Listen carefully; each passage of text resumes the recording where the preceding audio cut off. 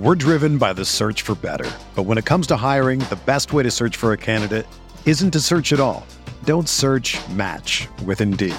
Indeed is your matching and hiring platform with over 350 million global monthly visitors, according to Indeed data, and a matching engine that helps you find quality candidates fast. Ditch the busy work. Use Indeed for scheduling, screening, and messaging so you can connect with candidates faster. Leveraging over 140 million qualifications and preferences every day, Indeed's matching engine is constantly learning from your preferences, so the more you use Indeed, the better it gets. Join more than 3.5 million businesses worldwide that use Indeed to hire great talent fast. And listeners of this show will get a $75 sponsored job credit to get your jobs more visibility at Indeed.com/Blue Wire. Just go to Indeed.com/Blue Wire right now and support our show by saying that you heard about Indeed on this podcast. That's Indeed.com/Blue Wire. Terms and conditions apply. Need to hire? You need Indeed.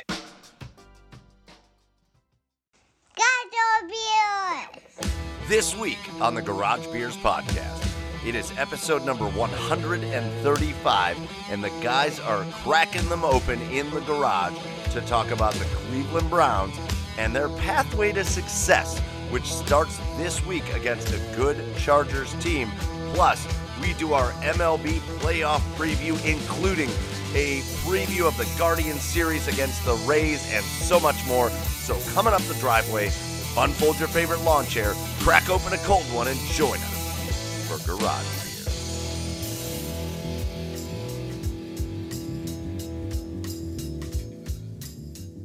It is Tuesday night, and you know what that means here on the OBR streaming network. It means it's time for Garage Beers Live. Welcome on in, everybody, to episode number 135 of the Garage Beers podcast. We are so excited to have you, whether you are listening to us later after it gets released, whether you're watching us later, or whether you are some of the awesome people that are just joining us right now. Live here on the OBR streaming network. Welcome in. We have got a fantastic show filled with beer, filled with Browns, filled with Guardians, and so much more, including a fun story about a recent trip Chad went on that sparked a little idea that we had for later in the show that you want to stick around for. So make sure you are following us on the Garage Beer socials, everywhere on social media, whether it is on Twitter or Facebook or Instagram at the Garage Beers, everywhere you can find us. And again, we are joining you live here on the OBR streaming network, so make sure you are tuned into the OBR as well. The OBR, the best place for Browns coverage since 1999. The OBR is killing the game with all the coverage 4 nights a week, and then all day on Sunday. You don't want to miss all the coverage of everything going on with the OBR. And again, all the best Browns coverage, and then they let us lunatics come in and talk about everything from the Browns to the Guardians to hockey and beer and everything else that we want to talk about. Chad talking about some guys getting a ball punted into his butt last week. That was real fun. So we talk about all kinds of stuff. With you as always, I'm your host, Michael Keefe. You can find me online at Garage Beers Mike, and joining me, first of all, over on the east side of Cleveland out there on the porch. A little chilly out there tonight. It's Chad Meyer. You can find him online at Garage Beers Chad. He may actually want to change his Twitter handle to the one you see here tonight. What's going on, Chad? Hi, boys. Hey, serious question for you. If you passed a strip club on the highway and you saw the sign for that strip club, which was entitled Extreme, what would you say goes on in there? Okay, first thought, there's animals in there. My first thought was that there's animals in there. There's got to be, because I passed one on the way home from my trip this weekend, and let's just say my buddy and I had some ideas. we had some ideas. OG Philly in the comments just says, I'm going. Yeah, deal. I'm stopping. No questions asked. Road trip. Yeah, seriously. Wait, does that say Extreme over there? Pull over. Yeah, I'm in. Boys, have you been following this fishing story? It's crazy. Yeah. It's crazy. No, I honestly haven't. So right here on Lake Erie. Yeah, Joey. So this guy's from Cleveland. So there's now the drive, the shot, the fumble, and now the fish. Oh. Oh no. Yeah, this guy from We got some fishing notoriety in Cleveland now. Cleveland, his name is Jake Runyon. He was at a walleye Halloween bash or something. I don't know what the hell it was called, but it was on Lake Erie in Toledo, and Bash on the boats.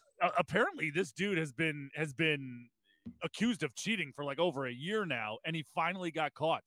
Because like for anybody who doesn't know, when you take your fish into it, you weigh them in, and that's how you win these competitions. So this dude stuffed his walleye with lead weights and walleye fillets to make his fish heavier. And apparently he's been doing this, and now he might go to jail for this. It's crazy. Oh my God. Yeah, like these competitions are for like 30 grand, 50 grand. No like way. Yeah. Yes. Wow. And he's being accused of theft because I guess most of those jackpot for those most prizes are made up of entry fees from the fishermen. So he's being accused. All these other fishermen are out there like, I got my 4 best fish weighing at like 28 pounds. And they're like, ooh, that's a good haul. This guy comes rolling up there with the cooler. He's like, well, my 4 best fish come in at 372 pounds. Yeah.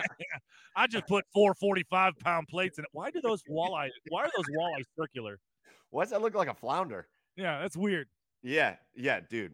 Man, listen. All power to you, man. If you're out there doing the fishing thing and you're good at it, that's cool. I think it's really cool. If you just can't do life without cheating, you suck. What do you do? It's put the weights. Quit stuffing weights down the throat of the walleye.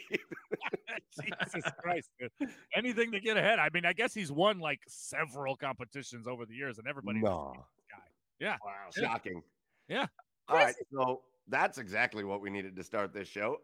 Kevin Van Dam would never allow that to happen. He's my favorite fisherman of all time. All right, great. Is that like Pete Weber in bowling? Yeah, kind of. We were at my buddy's place in Maryland one time, and we were bored and found this Bassmaster Classic on TV, and we're like, we just picked a fisherman and went for it. Just you know who you are? I am. Yeah. It's so stupid. So Chad's all up on the fishing. He'll keep us posted. If any news breaks on that, anybody goes to jail or anything, Chad will keep us posted. Yeah, wait, Jed, who's your fisherman? You got like t-shirts or no KVD, Kevin Van Dam, pal. I don't know if he's still fishing or not because this was like 10 years ago that I watched this competition. Well, it's not like, you can get like too old for fishing. Like, yeah, he's retired. Dude, the spectacle, I will say this though, the spectacle they make of that is incredible. Like, because they drive their trucks, like the Bassmaster Classic, they drive their trucks into like an arena and it's full of like pyro and they're like, what? And I think that was why he was my favorite, because the guy introducing him was all pumped. He's like, you know him, you love him, it's KVD, and I'm like, holy shit, I love it. It's like WWE and Monster Jam had a baby. This is my favorite. And then he drives his truck with his boat in tow into the arena. He's like, he holds his fish up and pyro's going off. Like, get out of here. Like, I want to go to this thing. Stinky fish baby. Stinky fish baby. Hey, at some point I'd like to introduce Joe here tonight. Oh, hey. Hey, also joining us down in Nashville, Tennessee, it's Joey Whalen at Garage Beers. Joe, what's going on with you, man? Oh, howdy. I spent the past week in beautiful Seattle, Washington, visiting my in-laws. Had a fantastic time. Went to a Mariners game, which is my 5th stadium I've been to. Very exciting. Got my commemorative pin. Preview. And what? You're foreshadowing for the later in the podcast. I like that. I like what you're doing there. Well, yeah. T-Mobile Park, absolutely beautiful. We had seats that just like overlooked the entire skyline of downtown Seattle. It was actually built the same year as Jacobs Field was, no, I know, Progressive Field. I know it's weird, but it's like it was not built the same year. Oh yeah, it was, or it opened the same year. No chance. 99. No. Oh, it was 93, wasn't 94. it? Oh, that's why it was nicer. Okay. Anyways. They just had like a really good fan experience. And I remember when the Guardians were there, what was it, like a month ago or so, Tommy Hamilton was just like raving of like how good that ballpark is as a fan to go watch a game. And it didn't disappoint. There was 8 home runs in the game as the Rangers and Mariners, extra inning walk-off. And I got a big old thing of garlic fries. I love it. I love it. And again, based on how the Guardians have played the Mariners this year, I've been rooting for the Mariners over the last week, and it looks like that's going to pay off. We will get to Yeah. an MLB They're a playoff sneaky team. preview. They're a We will get sneaky to a team. preview in a little bit, but it's good to have you back, and it's good to it is good to just get excited about this episode. Sorry, Chad's doing something on the note, and it's throwing me off because I didn't know that was even a shared note. So let's go. Wow. So before we get into our next segment, be like Pat Shea CA. Just subscribe for 14 months in a row. Shout out to you. Cheers to you, Pat Shea CA, or Pat Shayaka, whatever you want us to call you. But thank you for subscribing. Again, if you're watching us live here tonight, get in the comments. Let's have some fun. We'll get your comments as a part of the show. We'll get you as a part of the show. I will say that if you want to be a part of the show, make sure you're watching on the Twitch or the YouTube channel. I know we're sharing on Twitter as well, but if you comment on Twitter, we can't really see what's going on there. So if you want to comment and be part of the show, get over here to Twitch, get over to the YouTube channel for the OBR, and watch the show there and be a part of the show. So now it's time to get into our favorite segment of the week, and that is our Garage Beers of the Week. So boys, look at all these. Look at all these just came out. So many subscriptions. Hold on, look at this. iRobert216, 3 months in a row. Matt K08AZ, 4 months in a row. Our friend Maddie just subscribed to the OBR Twitch. Love you, Maddie. B Showpline just subscribed to the OBR Twitch. Ridge Dog 1, love you guys. You guys are awesome. I know. I figured it's Pat Shea in California, Pat Shea, but I like calling you Pat Shayaka, and you're a friend of ours now. So your nickname is now Pat Shayaka. Let's get into our Garage Beers of the Week. Joe, what do you got this week? I got to open still. Okay, we can wait for me, I guess. Yes, this is how this works. We call you tell us. You were just doing shout outs and you right into it. My fiance brought me this beer from Seaside, Destin. I think it's Destin or 30A area down there. Got Seaside Suds Golden Ale. Yeah. Bud's Brew. So I would assume Bud is a dog, little wiener dog. Go Bud. Bud Suds? It's the Odd Pelican Beer Company. That's the name of the brewery.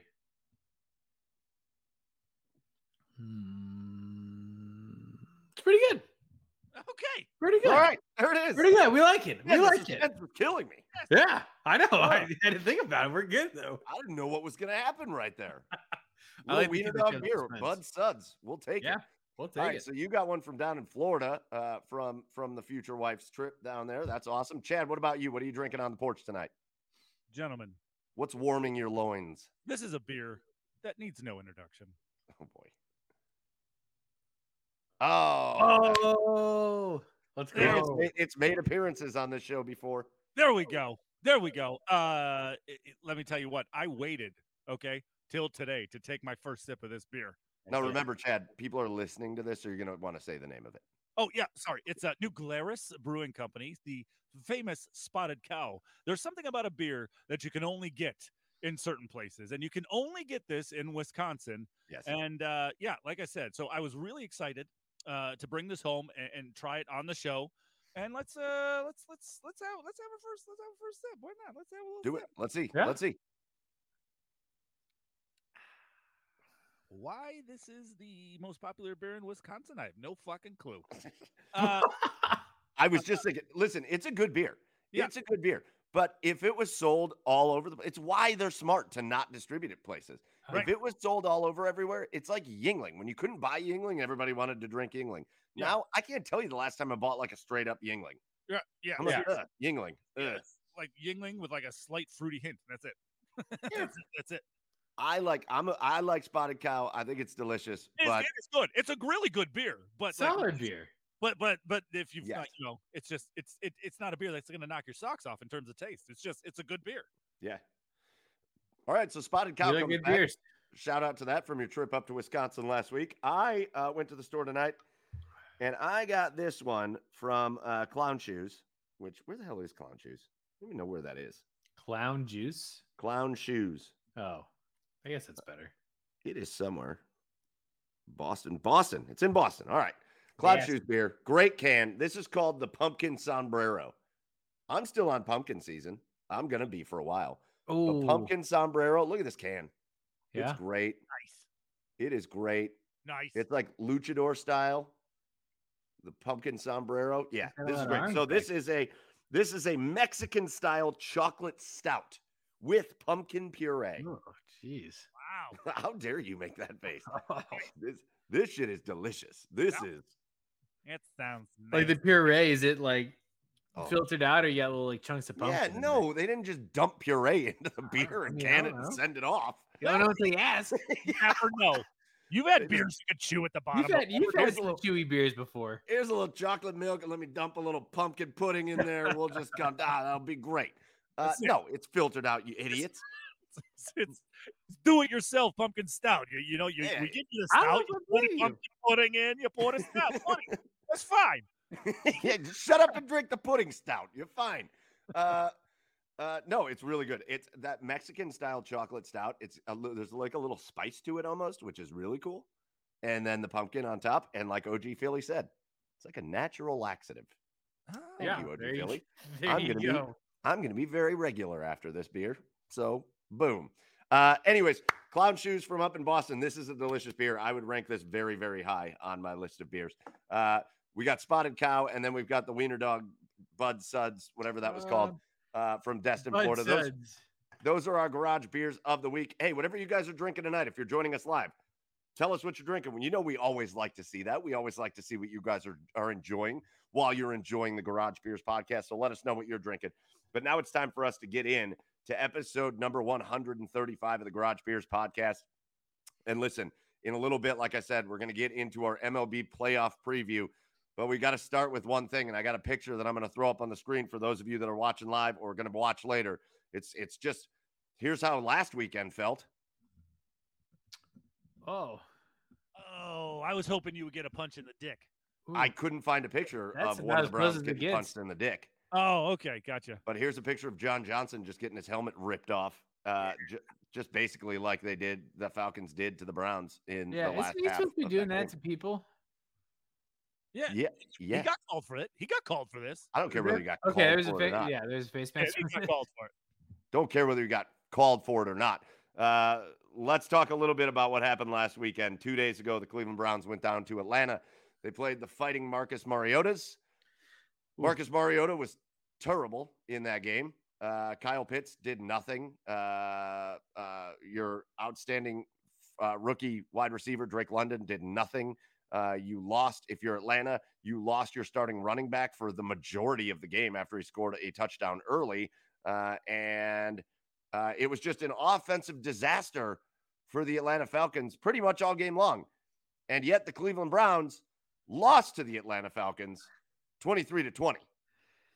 Boys, whoever wants to go first, man. Whoever wants. Let's just, you know what? Browns therapy, vent session. Whoever wants to go first, go ahead. I mean, I don't know, Joey. Do you want to go? You at least got to watch it. I could only listen to it. Yeah, I got the first half in red zone, and I caught the ending. I don't know which was worse. I think they were both equally as bad. Yeah, I'm not going to go off on a major rant. This was a very winnable game, and it should have been won. But it's just I don't know. I think our defense has a lot to figure out.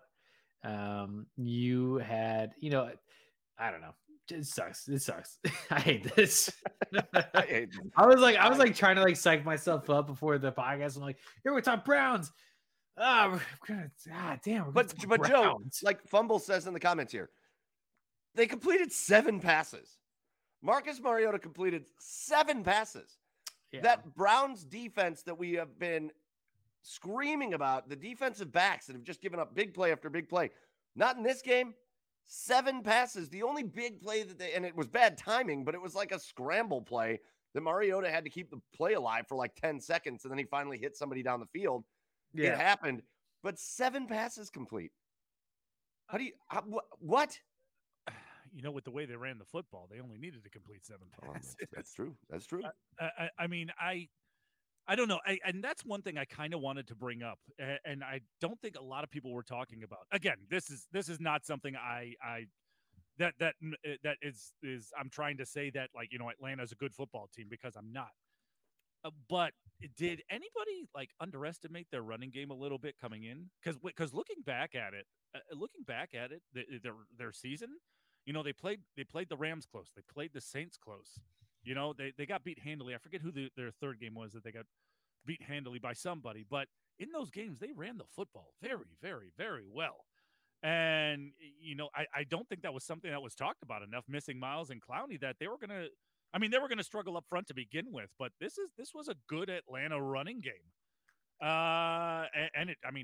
It showed in that embarrassing, just absolutely embarrassing drive where they just ran literally 10 straight runs, 10 straight running plays. It's the epitome of running the football down your throat. It's exactly what Atlanta did, and they went down to score. So, yeah, I think a lot of people underestimated Atlanta's ability in the running game a little bit. But my God, this game was there for the taking, but over and over and over again. I think there was probably 4 or 5 chances for the Browns to really put this game away, and they just didn't do it.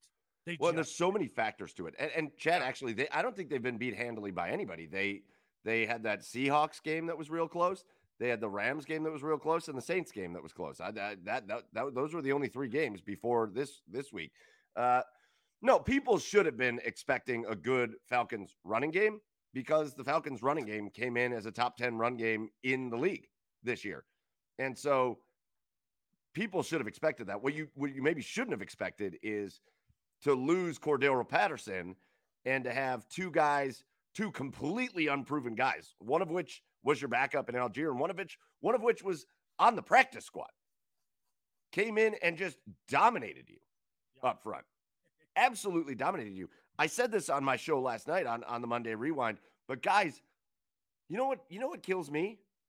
Go back to that drive, Chad. Yeah. When do you take a timeout? Because I'm thinking like basketball style, right?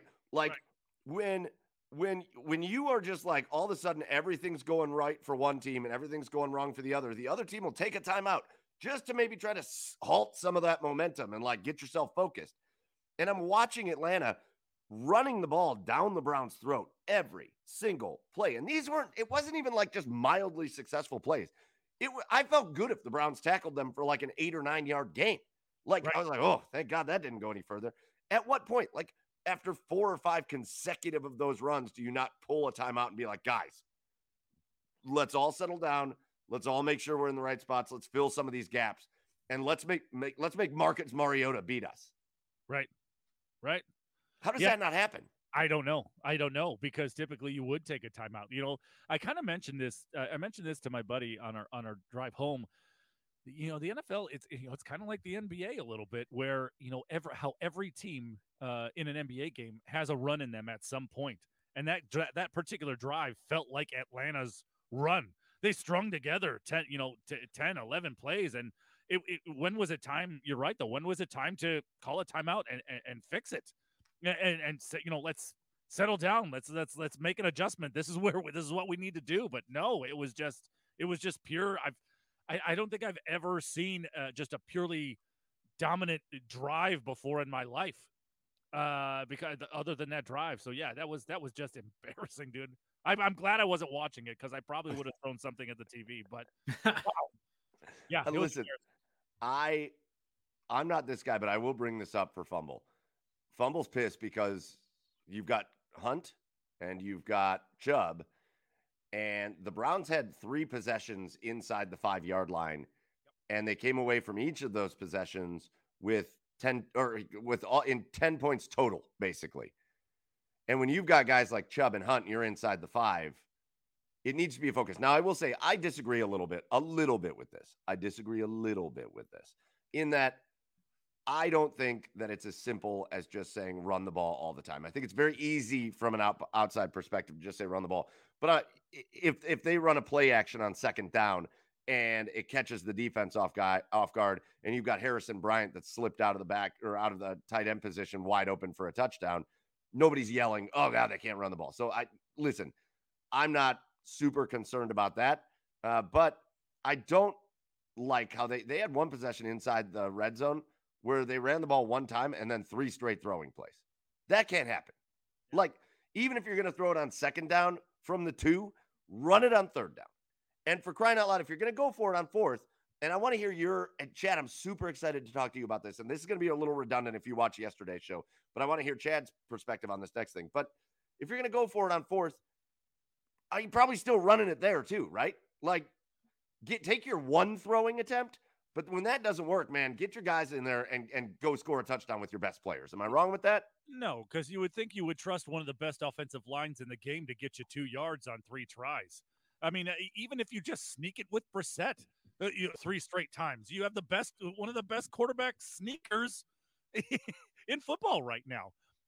Yeah. So, I mean, obviously you can't run it 4 straight times because you got to keep defenses on their heels. And the other team is an NFL defense. Like, I think sometimes we forget that. Like, there's an NFL Grady Jarrett's over there. That dude's a stud football player. They can make plays. Yeah, 100%. But again, you have one of, if not arguably the best offensive line in the NFL right now. So again, you would think that you would trust them to get you 2 yards within 3 tries. But obviously, and that's where sometimes, again, I'm not Fire Stefanski guy. No, a coach is allowed to make mistakes, but that's where I think Stefanski can tend to overthink things sometimes. Again.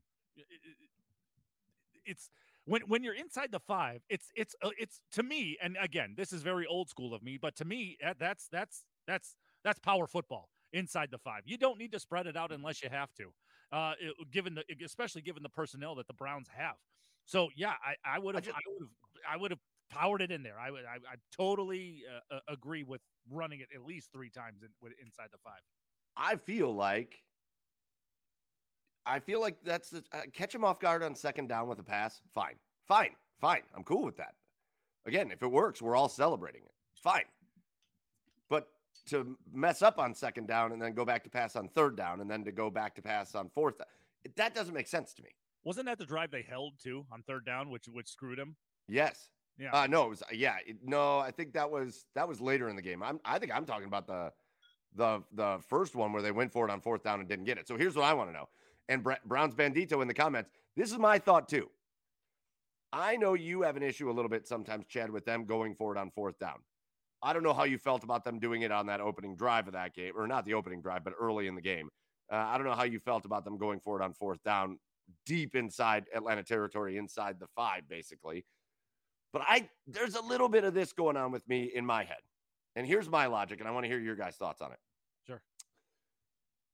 I don't mind that Kevin Stefanski is aggressive on fourth down. A couple years ago, it worked out great. Last year, it didn't work out so well. I think it's probably comes back to the median this year, and it's been pretty good so far this year, to be honest.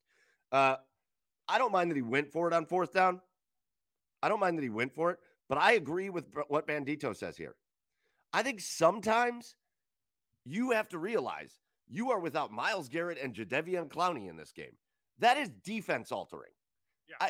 We kind of are talking about it like that doesn't alter the defense. If the Rams go out there without Aaron Donald, their defense is significantly different. We saw what the Steelers' defense looked like without TJ Watt. Incredibly different than what you're used to when he's out there. When you don't have Myles Garrett and Jadeveon Clowney out there, that is brutally different for your defense. And as good as Jacoby Brissett has been to start this year, he's your backup quarterback. So is there not a nugget in your head that just says, whoa, we got down here. We got to get every point we can get in this game. And so let's take this 3 points because we're going to need every point we can get because we're without 2 of our best defensive players and we're with a backup quarterback. Yeah. And that was exactly my thinking. Like, I get it. The percentages say here, you go for it. I mean, I know I'm not saying analytics should never be part of the game, but I think it should be, half of analytics and really kind of half of the human element, because like you just said, Mike, you're missing Myles and Jadeveon. And I know, some people say at worst you make the other team go 97 yards for a score, but it's defense altering. It's defense altering with the way Atlanta was running the football on you. I don't know how you can excuse not going for the field goal there. So missing Myles and Jadeveon were the only reason that I did not agree with going for it on fourth down there, because points weren't going to be at a premium, but with the way they were. Yeah, they were. But with the way way your defense was shaping up to be after that first drive, yeah, I thought 3 was probably the right way to go there. Shout out to Fumble, who corrected me. Teller held inside the 5-yard line after the pass to DPJ at the 1, which, by the way, the Browns have to lead the league in over the last 5 years, which are deep passes to wide open receivers that the receiver has to just sort of kind of dive for, and they come down at like the 2 or the 1 yard line instead of being able to catch it and run into the end zone. I swear to God, it happens to the Browns like 6 times a year. It is ridiculous. All right, so here's what I want to do. I want to have a little bit of fun here. I want to go back. Listen, that Falcons game sucks. That's a shitty loss. That's a shitty loss. But I want to go look at, well, first of all, I do want to talk about this. I want to hear your guys' thoughts on this, because a reporter, Marla, I'm going to call her out because Marla Ridenour, man, writes an article today. Marla Ridenour writes an article today, and I'm sorry, but this is just an article that's screaming, I want attention. I want somebody to read me. This is all this is. But Marla Ridenour writes an article, and the headline of the article is Stefanski's seat is heating up, and rightfully so. Kevin Stefanski's seat is heating up, and rightfully so. No, it's not. Go ahead and do what we need to do here, please. No, it's not. Was that for me or was that for Joe? Joe was just being very succinct with it. It's just bullshit. Nah. Like you're totting out your second string quarterback and you're missing your top 2 defensive ends. You have no depth at defensive tackle. Like, yeah, there's a couple like mishap play calls here and there, but like literally, if you can make it to when Deshaun Watson comes back as a 500 team, I think you did a pretty good job with what you're dealt here. You have a very weak running or a wide receiver depth at that position. I don't see any need to like blame this 100% on Stefanski.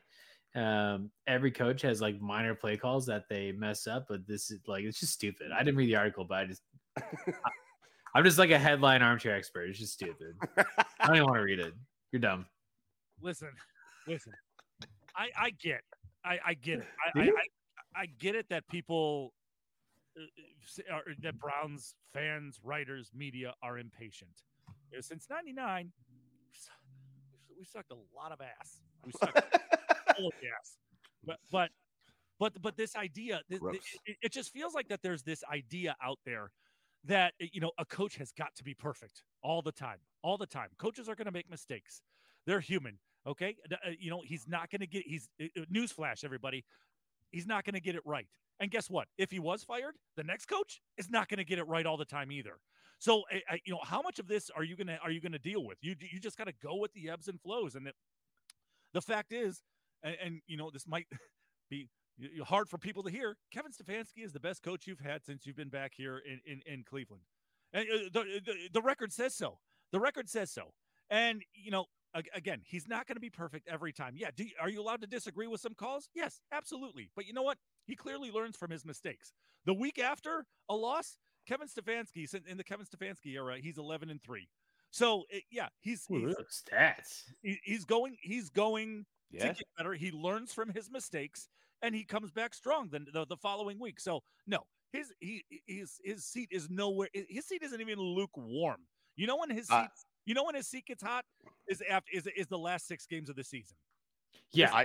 I want to bring it back here real quick. I want to show, I don't know that you're going to be able to see this, and I wasn't able to pull it for the slideshow that we do, but I'm going to put it on my phone and see if anybody can see it, because our buddy Corey Kinnan, who up until recently was with the OBR until he moved on to some bigger, better things, which is cool. I won't say better than the OBR, but some cool things. He tweeted this.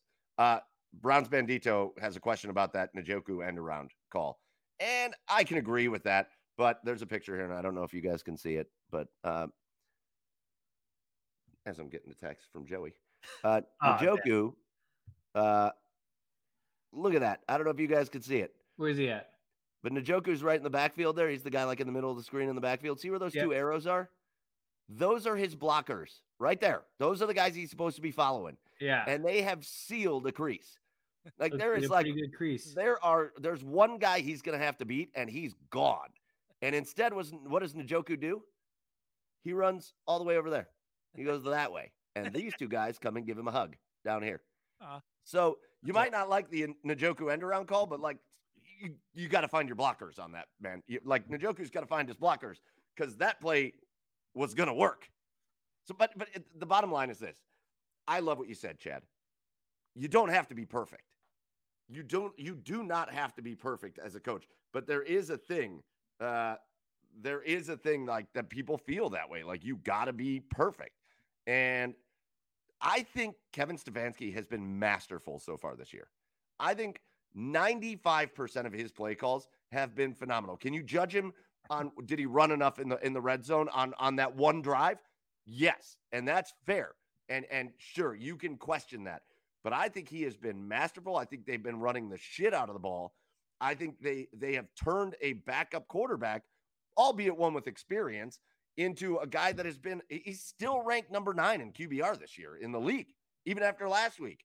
I just, to write an article, to be Marla Ridenour and write an article that says Kevin Stefanski's seat is rightfully getting hotter. That's the thing that killed me. To write an article that's like, is Kevin Stefanski's seat getting hot? Okay, fine, whatever. But to say rightfully that it's getting hotter, that's dumb, Marla. It's dumb. It's dumb. Sorry, Marla. And I know you're not watching, but that's dumb. You can't do that. Let's have her on so you can tell her. I would tell her. Oh, you got to tell her. She's got to tell her. That's a clickbait article. I'm not going to say it to her. Like, I'm not going to like attack her on social media and that stuff. That's weird. But if she was here, I'd be like, Marla, you know, you don't even buy that, right? Like, you know, you don't even believe that. You know how dumb you sound? He's so stupid. Hey, I think Freddie Kitchens is free this time of year. So. Oh, Jesus. There's always that option. I do want to look at something real quick before we talk about the Chargers game and then we get to the Guardians. Wait. Can we bring up something else? Oh, no, now what? How about people saying they miss Greg Williams? Oh, Jesus. I know. I know. I've been dying to see John Johnson play when one team has the ball at their own 20. I want to see John Johnson at the Browns 20-yard line. Like, I want to see him 60 yards off ball. Joe Woods doesn't have this gear. Oh, because he yells a lot? Greg Williams is all of a sudden. Greg, that's number 1 on Greg Williams' resume, man. Well, players were paid a little better when he was the defensive coordinator. You know what I mean? I once bountied, and I'm good at yelling. Once bountied? I think that was an ongoing thing. I multiple times bountied, and look at my yelling. All right, so I want to go back to this. This was our scheduled game, boys, when we had Cameron Justice on before the year. And so I want to pause and look at this because through 4 weeks, the Cleveland Browns are 2-2. Yeah. Which was a start that I think we all said that can't happen, and then it happened. Joe, you were the closest. Me, Chad, Cameron all had the Browns at 4-0. Nope. Joe, you had them at 3-1. You just had them losing the wrong game, which is fine. Yeah. So, I got things. What'd you say? Go on. You go on first. Well, I was just going to say, let's look at the rest of what we've done. Everybody had the Browns going 11-6. That is going to be, that's going to be interesting to talk about for right now. So, Joe, take a look at this. Take a look at the rest of the schedule and how these games got picked, and let me know how you're feeling after what you've seen from the Browns through 4 games. Okay. I mean, there's 2 games that kind of pop out on here that I would almost change my answer on. Okay. The first is the Chargers game. I think if I was from the Chargers fan base perspective, I would view this game against the Browns as a bit of a trap game. When you look at how the Browns have played so far this season, not inherently a threat, but I think that we'll be able to run the ball kind of at will against this defense. That offense has not been what it was last year. It's been very good, but it's not what it was last year. And I do think we stand a chance in that game. I was originally thinking that was going to be a blowout. And then I think probably the second game I would also look at is the Tampa Bay game. I don't know. I watched them. I watched the Sunday Night Football on my flight back. And I don't know if it was just playing the Chiefs or what, but they could not get anything on offense going. Like Tom Brady is not Tom Brady this year. And it's like finally, like you can say that like Tom Brady is not looking like Tom Brady. They had an abysmal running game. The only person that can catch the ball is Mike Evans. It's a different Tampa Bay team. And so I think when we're that far in the season, barring like injury, I think that we have a good shot at winning that one. Everything else I would kind of say the same. I would just All right, put Chad, as you look at this and what you did before the season when we did the schedule game, what kind of stands out? What are you changing your mind on? That first Ravens game, I think I would turn to a win. Wow. I mean, just because, again, I've been a big proponent that I'm not gonna, I will never pick the Browns to beat the Ravens 2 times in a row and 2 times in a season until they do. But I think that first Ravens game I would switch to a win right now, just because they are having issues right now. I mean, they're severely injured. Internal issues. Yeah, they're severely injured again, and then and with the internal issues, I mean, you're always going to have the Lamar factor, but I just think if we have a fully healthy defense back, and with the way their defense is playing, I think the Browns are going to be able to grind out a win in that Baltimore first game, and again, I would switch that second Baltimore game to a loss, just because that gives them time. Because of your general rule of thumb. Yeah, because that also gives them time to figure it out. Other than that, is that Dolphins game home or away? Away. It's away. Okay. Yeah. Healthy Tua, that's a loss. It's without Tua. I guess I would change mine then to that. Yeah, if it's with Tua, it's a loss. Without Tua, easy win. Yeah, if that's without Tua, that's a win too. But it's going to be without Tua. Yeah, he's going to be out a while. Other than that, let's switch that last Pittsburgh game to a W. So I'm looking at this, and listen, it's been a weird year. There's only 3 teams in the AFC with a winning record right now. That's it. So I'm looking at this Chargers game going, they're offensively, they're really good, but defensively they suck. They gave up like more than 10 or almost 10 yards a carry to the Houston Texans last week. Houston ran all over them last week, and Davis Mills looked good. Like that defense is struggling without Joey Bosa, who will not be back. Joey Bosa, Justin Jackson. Yes. Is Khalil Mack healthy for them right now? I don't know. Yeah, Khalil was playing. Not Justin Jackson, JC Jackson. JC, yep. Yeah, JC. Yeah, but that team right now is in a bit of shambles. I picked them to beat the Patriots. I stand by that. I don't think the Patriots are much of anything. No. The Bengals, I am interested in the Bengals game because they are struggling too. I mean, they're playing okay, but they don't look great by any stretch. Last 2 weeks they played better, but they don't look great. I mean, I'm super convinced that they're going to lose to the Bills, but I'm not. I'm with you, Joe. The Bucks. There's a lot. There's just, to me, there were games at the beginning of this year where you looked at it and you went, okay, Chargers, Jacoby Brissett, loss. Yeah. And I still would, if I was betting money, I would put it on the Chargers this week because that offense can go off at any point, but they're not a healthy offense either. And so if you get your defense back, if you get Myles Garrett and Jadeveon Clowney back, that looks a lot better for the Browns. There's this 11-6 thing and they're 2-2, right? So now we're saying they got to go 9-4 the rest of the year. That's not super likely, probably, but a lot of these games that I thought I would change if Tua's not playing, I'd change that Dolphins game to a win. That Baltimore and that Bengals game that I have losses, I got questions about that. So every single one of these games outside of that Bills game right now that I thought they might lose, I'm not real convinced that they're not winnable games. Yeah, the only thing that I see, the only game on this schedule that I don't see an avenue that the Browns are going to win is Buffalo. Yeah. Other than that, the Browns have a chance. That Tampa game has turned into a coin flip for me because that Tampa defense, I mean, I think you got to give them a pass because that Kansas City offense was just. That's not who they are as a defense. That was good Patty Mahomes game. But that defense is still really good. Yeah. So I think those linebackers, man. Yeah.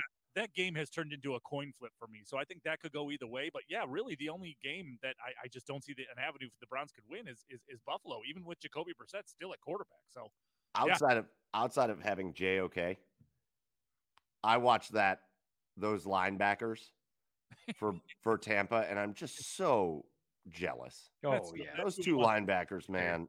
Yeah. Those two linebackers are game changers. Yeah. Game changers. And then we're watching Jacob Phillips try desperately to be halfway decent and fail. And we're watching Taki be just a guy that's out on the field, man. Like, so the inside of the Browns defense right now just is, it's scary. And that's, we can talk about the fact that you think they can win all these games, but in the last week, the two Browns interior defensive linemen that played the most ranked dead last, the second last and the worst interior defensive lineman in football. Yeah. Uh-huh. You can get by if one of them is bad, if the other one's good, but they were both. They were dead last and second to last. Yeah. Your interior linebackers, Jacob Phillips, shit. It was awful in that game. You don't have a lot of interior linebacker help. You've got JOKs all over everywhere, and I love that guy, but you can only do so much when the defense can key on you up the middle. Right. Mm-hmm. And nobody else is there to help. So, yeah, listen, obviously scary with the way that up the middle kind of looks, but we'll see if they're able to get some of that fixed. But now it's on real quick before we get to our MLB thing. It's real quick onto this. Yeah. Here comes this young man rocket of a guy. Yeah. Coming into Cleveland First Energy Stadium, leading a top 10 NFL offense. And Joe, you said it, maybe they're not quite as intimidating offensively as they were last year, but it's still a top 10 NFL offense. Sure. With Austin Eckler and Mike Thomas, and Gerald Everett has found new life as a tight end in that offense. And you've got one of the best young quarterbacks in the game against the Browns defense that has struggled to stop anybody. So let's just talk about this game for just a couple of minutes. How are you guys feeling about this? I think this could be, really textbook if the Browns can execute their game plan and play like the Browns like to do. Lots running the ball, lots of possession time, keep the ball out of Justin Herbert's hand. I think that's going to be our key to success for that game. I think they're going to put up points, but if you can hold on to the ball, execute some drives, kick a freaking field goal when you're within 5 yards of the end zone, get the points, but hold on to the ball and run out that clock. I think that's going to be that's our way to win. We're not going to pass the ball downfield. It's not going to be a shootout like it was in LA back when it was Baker versus Justin Herbert. But I think it's going to be an important possession game for the Browns. And hopefully, they can kind of pick up where the Texans left off and just kind of run all over this team. Chad, there's two running backs, and I'm not going to say they're exactly similar, but when you think about them, you kind of think about them the same way. And that is Austin Eckler and the guy the Browns saw week one, Christian McCaffrey. Mm-hmm. Two guys that don't necessarily scare you between the tackles running the football, right? They don't necessarily scare you between the tackles, but two guys that if you let them get to the edge are two of the most dangerous guys in football. The Browns in week one managed to contain Christian McCaffrey, and they managed to not let him be the guy that caused them problems. In this week, how do you contain Austin Eckler? Well, this is pretty simple for me. This Chargers offensive line is beat to shit. They're missing 3. Everybody panic! Thank you. This is pretty simple for me. The Chargers are beat up on the interior offensive line. They're missing 5 Pro Bowlers right now in the offensive and defensive side of the ball. Yeah. It's pretty simple for me. If Clowney and Garrett are back, it's not going to matter what Eckler does. Should they be out? Yeah, I'm very concerned about what Eckler can bring. I'm very because if you're not able to get to Justin Herbert at all, he will kill you. No, regardless of who his receivers are, he will kill you. Okay, so it's pretty simple for me. Clowney and Garrett are back. Browns give themselves a chance, a real good chance to win this football game. If they're not, this could be another, just like last year, like a 42-35 game, kind of whoever has the ball last type of game. And what's funny is the big plays for the Browns will probably come in the running game because that Chargers defense is beat up. Listen, we're going to all say that, but the two big pieces of the Chargers defense that are missing, their premier pass rusher. You still have Khalil Mack, but miss a Joey Bosa. Right. And J.C. Jackson, your best defensive back. Right. And one of the best in the league. Right. And in my opinion, you're going to need to ride the wave of Nick Chubb and Kareem Hunt. But Jacoby Brissett's going to have to make some big plays in this game. Sure. Well, if you're going to beat the Chargers, Jacoby Brissett's going to have to take advantage of the fact that he's probably going to have more time than you would if Joey Bosa was in the game. And he's probably going to have better throwing lanes than he would if J.C. Jackson was in the game. And Jacoby Brissett's going to have to make plays. That was the issue in this Falcons game. Jacoby Brissett wasn't awful in the Falcons game, but man, he missed some open throws. He had DPJ streaking down the field alone, and he threw him out of bounds. He had Harrison Bryant open for an easy first down throw that he just led him like by a mile. Yeah. Those are throws you can't – the Browns should have won that game. They win that game if he makes either one of those throws. Yeah, it was a little. But Jacoby's got to get back to what he was doing against the Steelers, what he was doing in week 2 against the Jets. He's got to go back to the guy that's making the easy throws, not overthinking things.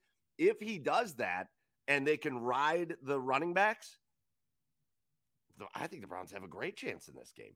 That defense is crap right now. Yeah. But what they did, what Houston was able to do against them. Yeah. No, yeah, absolutely. I mean, the game plan for Brissett every single game is pretty much the same, right? You ride the wave of Chubb and Hunt, and then then you take what the defense gives you in the past. Yes, it's pretty much the same. I really think it's just a matter of again, are Clowney and Garrett healthy, and are you going to be able to get pressure on them? And that's it. Yeah, that's it. All right, boys, let's throw it around now. We're going to get into our MLB postseason preview. The Guardians getting ready to play some postseason baseball. But before we get into that, guys, real quick, throw it around. Joe, prediction for this weekend's game, Chargers-Browns. Before the prediction, I just want to say I do think the Browns are still a very fortunate spot in this division. Like they are at 2-2. They've had a lot of help from a lot of other teams against divisional opponents. So I don't think there's a reason to like absolutely panic quite yet. I feel, obviously everybody panic. You had the ability to be the team in first place right now, and you're not. But you're not the team in last. You're not the Steelers. And you can stay in it. I think it's going to be a let's go 28-17 Browns. All right, Chad. Swear to God, if the Browns don't win this game, of fire Stefanski fired. Joe Woods just fired. Stupid Andrew Berry can't draft high-end talent. Stupid. Oh my God, I can't believe I don't trust him at all anymore. Did I about to cover it? Anyway, if I feel good now. If Miles and Jadeveon are in, or even one of them, I'm gonna say Browns 35-21. That would also be contingent on my score as well, as those two being in the game and healthy. Yeah. Clowney and without them, I think it's a loss. Clowney and Garrett not available. 42-28 Browns, or 42-28 Chargers. Okay. I don't want to do this, but I'm going to say 31-28 Chargers. Hey, jerk. I know. I don't. And I just Justin Herbert's the best player in this game. He's one of the best young quarterbacks in football, and that matters so much when you need a guy to make a play, to have a guy like him to make a play. And frankly, until somebody kicks the ass of these defensive backs on the Cleveland Browns, because we could talk about Myles Garrett and Jadeveon Clowney, and that's true, and that does alter the entire Browns defense. But until somebody gets in the ass of these guys, kicks the ass of Denzel. I know Denzel Ward had a pick, but he also got beat a bunch of times again. Until somebody beats up Delpit and Johnson and Harrison for just constantly being confused out on the field. I like Martin Emerson. I like Greg Newsome. I'm not really mad at those two guys. But this whole defensive backfield is supposed to be one of the best in football. And they've not been. John Johnson has not been worth the money. He hasn't. John Johnson has not performed to the level of the contract that he got or anywhere close to it yet. There are so much time with John Johnson's out on the field that you don't even know that he's out on the field. Same thing. So where's he? Where's he? Grant Delpit, man, I like what he does close to the line of scrimmage. He's atrocious away from the line of scrimmage. He's got to show up. Denzel Ward needs to be $100 million cornerback because he's playing like a $10 million quarterback. That's what he's playing like. Yeah. I need those guys to show up because that's where they're going to need it in this game. Those guys, if you could turn over Justin Herbert a couple times in this game, you got a great chance. But until they show me they can do it, until they show me that they can do that and lock down a good team, I'm gonna give it Chargers 31, Browns 28, and I'll be happy if that's a different story. You sound like me. You sound like me last week, dude. How are you still confused and lost when you've had over a year in the same system, and you've had plenty of time to work out any sort of communication issues that you've had? I don't know how this stuff keeps happening, but it does. So yeah, get your shit together. Come be the team that you're supposed to be on defense. Yeah. Come be the defensive unit you're supposed to be. Get Myles Garrett and Clowney back, hopefully. Be the unit you're supposed to be.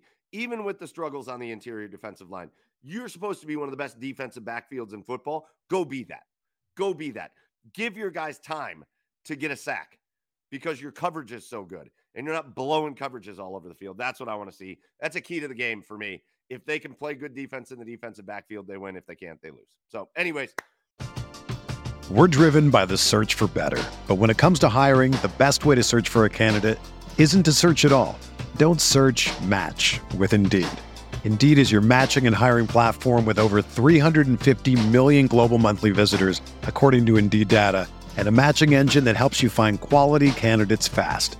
Ditch the busy work. Use Indeed for scheduling, screening, and messaging so you can connect with candidates faster. Leveraging over 140 million qualifications and preferences every day, Indeed's matching engine is constantly learning from your preferences, so the more you use Indeed, the better it gets.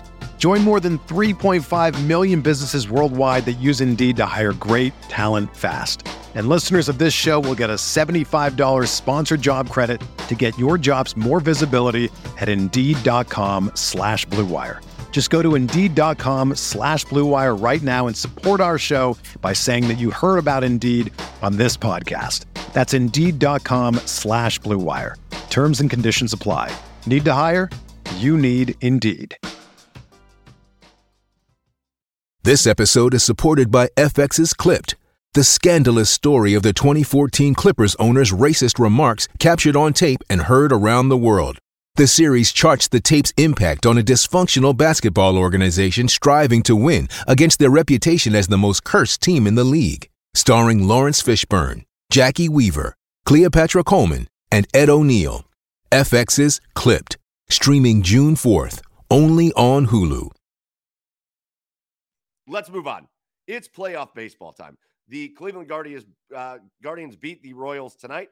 They've got one more game left tomorrow. That's the last game of the season for the Cleveland Guardians. And then it's postseason baseball time. And we're getting a really good look at what things are going to look like. So I know things aren't official yet, although as I'm sitting here, things are coming in. The Braves won the division tonight. So the Mets will not win that division. So things are becoming more clear, and I think we actually have it set up pretty well here. So here's what we're going to do. We're going to go matchup through the first round of the playoffs, and we're just going to predict and see how we're feeling. So we're going to start in the National League, boys. And Joe, I'll let you start this off. But first matchup that, again, these are unofficial right now, but it looks like this is how things are going to match up. It looks like we're going to have Bryce Harper and the Philadelphia Phillies against all of the sudden the Albert Pujols of the second half of this. I think Albert Pujols has the third best WAR in baseball this second half of the season. Dude has been Albert Pujols of old. I didn't think he had any chance to get his 700 home run. Now he's at like 705 or something like that. Like he has been just on an absolute tear. It's Phillies, it's Cardinals. It's going to be in St. Louis. Joe, what do you think about this?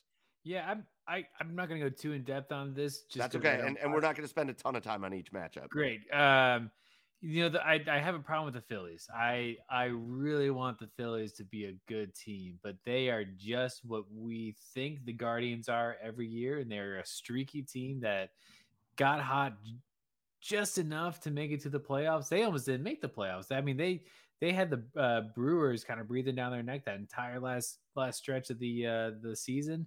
They barely squeaked it out to where, I think they got the second wild card spot. Is that right? Or are they third? They are third. Third. Okay. Yeah. I just don't think this team is going to have enough to last an entire series. I think they might have one or two really good games. Although this is a 5-game series, so that would be enough. But I think that the Cardinals are just more of a solid team. I think that the guys on that team are going to rally against Pujols and Wainwright and Yachty, and I think that the Cardinals are going to win this series. So you got Harper, you got Pujols. It'll be a fun series. To be honest, I think it'll be a very fun series. Again, remember these first round. Cut on Pujols. He's so great. I remember this first round series. All 3 games are played at the home team side. Yeah. So all 3 of these will be in St. Louis. I agree with you. I like the Cardinals better than the Phillies. Chad, how about the next one? Actually, let's talk about the end of this because the Dodgers. Let's talk about the end of this series because whoever wins this series, the Cardinal and this is this is incorrect. Wait, the Dodgers aren't playing the first round. No, let me go back. Hold on. Whoever get your images right. Whoever wins that series between the Cardinals and the Phillies is going to be looking at this team right here. 100-game winner, including tonight. They won their 101st game tonight. The NL East champion Atlanta Braves. Yeah. Do either one of those teams have a chance against the Braves? I mean, I think the Cardinals do. Well, excuse me. Let me rephrase that. I think the Cardinals have the best chance of the 2 against the Braves just because of the way they're playing going into the postseason. But, I think in the end, the Braves just have too much firepower from the starting pitching all the way through their lineup. I mean, there isn't an easy out in that lineup, and the pitching has been stellar all year. So, I mean, this is arguably the best team in the NL. So I just don't think that it's if anybody, I think the Cardinals have the best chance just because of the way they're playing going into this postseason. But I don't see either one of those 2 teams beating the Braves. Yeah, the Braves, man, it's a different hero at every stat too. Dansby Swanson, who's sitting here on the screen, he's leading their team in average. You've got Austin Riley, 38 bombs on the year. He's their leading home run man. Matt Olson that they brought over from Oakland, 101 RBIs. And we're not even talking about Ozzie Albies or Ronald Acuna or Marcelo Ozuna or any of those guys. Right. So this is such a deep Braves team. Their pitching is this is the team to beat this year. I had no doubt in my mind. I think they're going for a repeat. We'll find out. Chad, let's send it right back to you because the other first round NL matchup is going to be the Mets. and then again, this isn't 100%.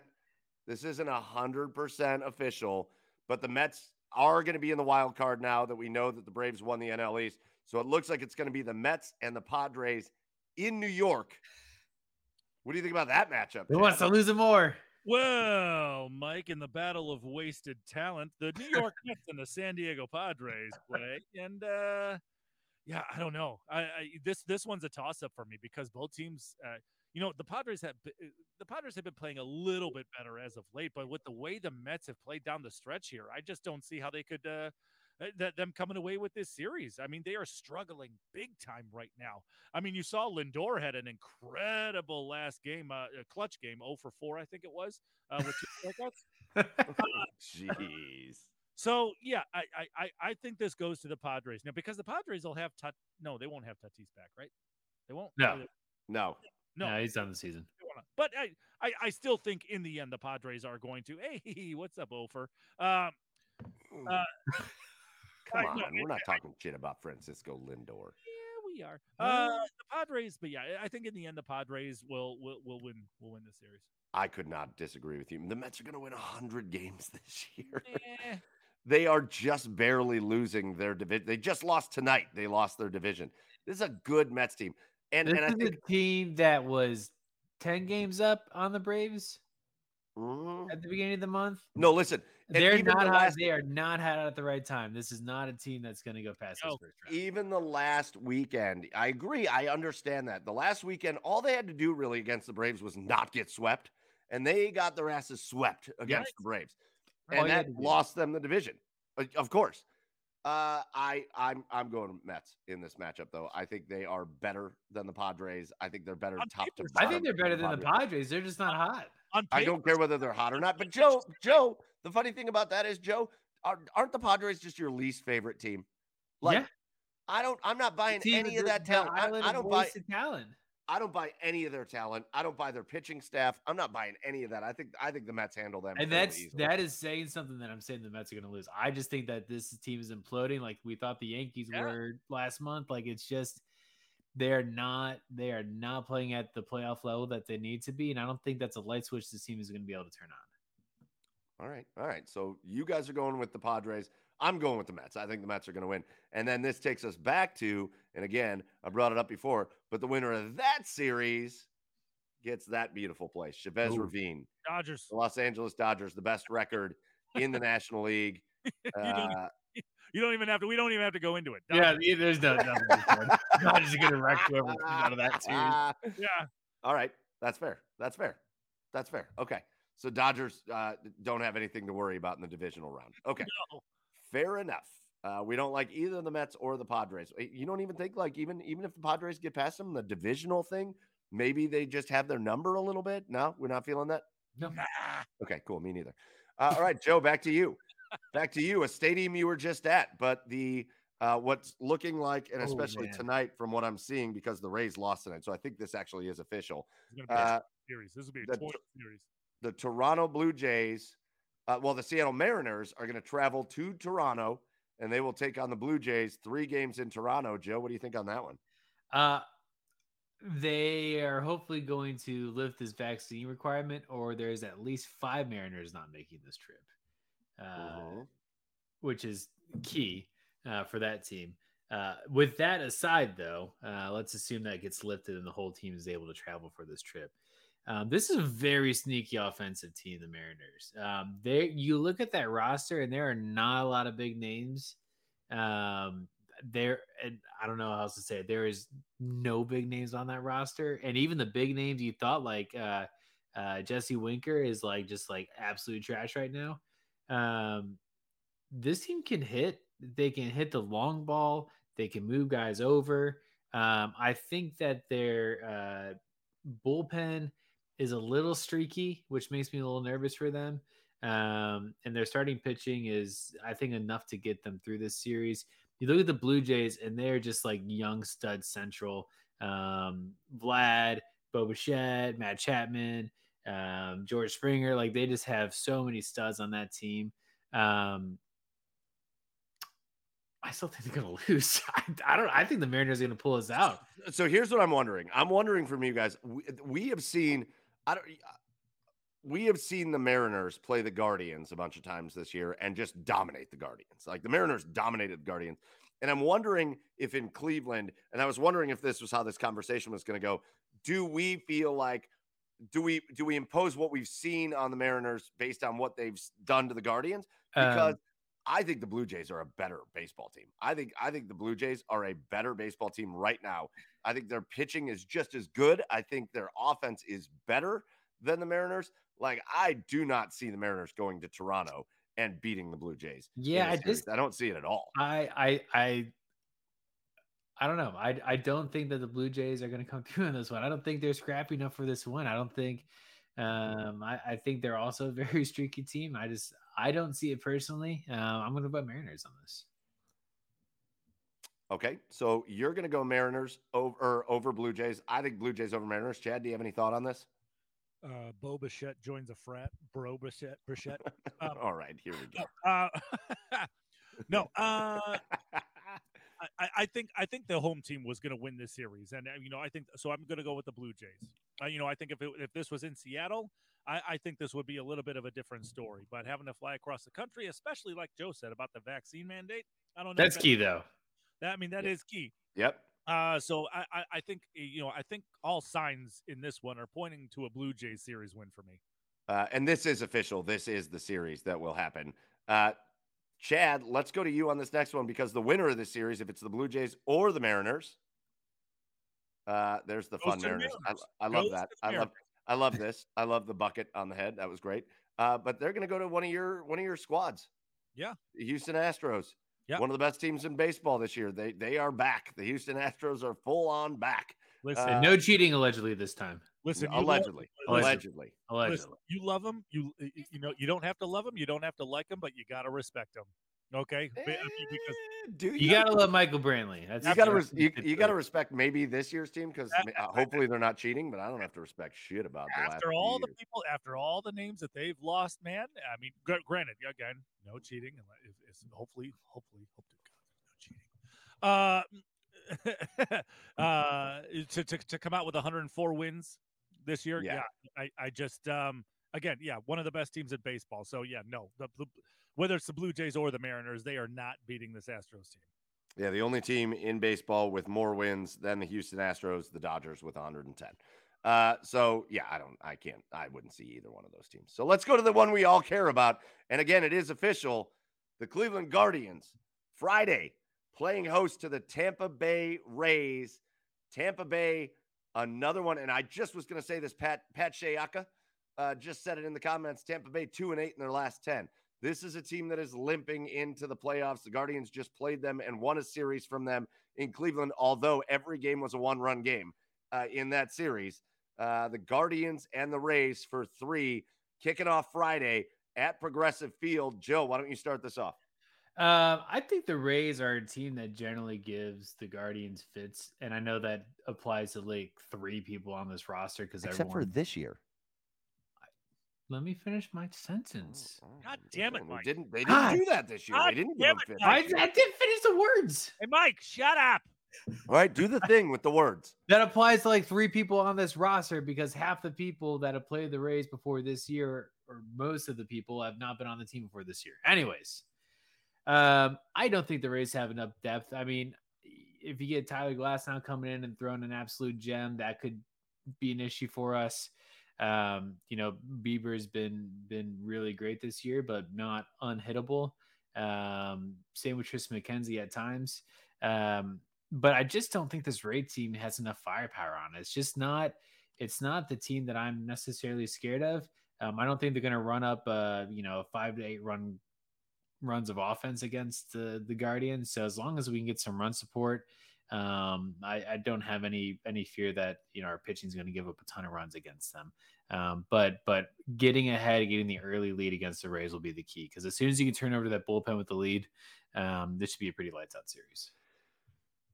The only teams in the American League that have given up less runs than the Rays are the Astros and the Yankees. So that's something you certainly have to be cognizant of, especially in a 3-game series, best of 3, 2 games. You have to be cognizant of the fact that the Rays don't give up a lot of runs. With that being said, they also don't score a lot of runs. And so for me, I'm feeling pretty decent about this, man. You never know. Playoff baseball. And here's the thing, Chad. What? It's time to get off the schneid. Go back to Russia, Mike. For fuck's sake. All right, Chad Spencer. Listen, for all this talk, it's time for the Guardians. It's time for Cleveland baseball to get off the schneid. This organization has not won a baseball game in the postseason in 5 years. So for all the talk, and again, I've said it a million times, for all the talk about how great this has been under Tito, and yay, they're competitive every year, and blah, blah, blah, blah, blah. They haven't won a playoff game in 5 years. Yep. The last playoff game they won was when they beat the Yankees to take a 2-0 series lead in the divisional round in 2017. And then they lost 3 straight games to the Yankees to lose that series. And they have not won a playoff game since. Yeah. And so for all the talk, the only year you won a playoff series under Terry Francona was 2016. Mm-hmm. Think about that.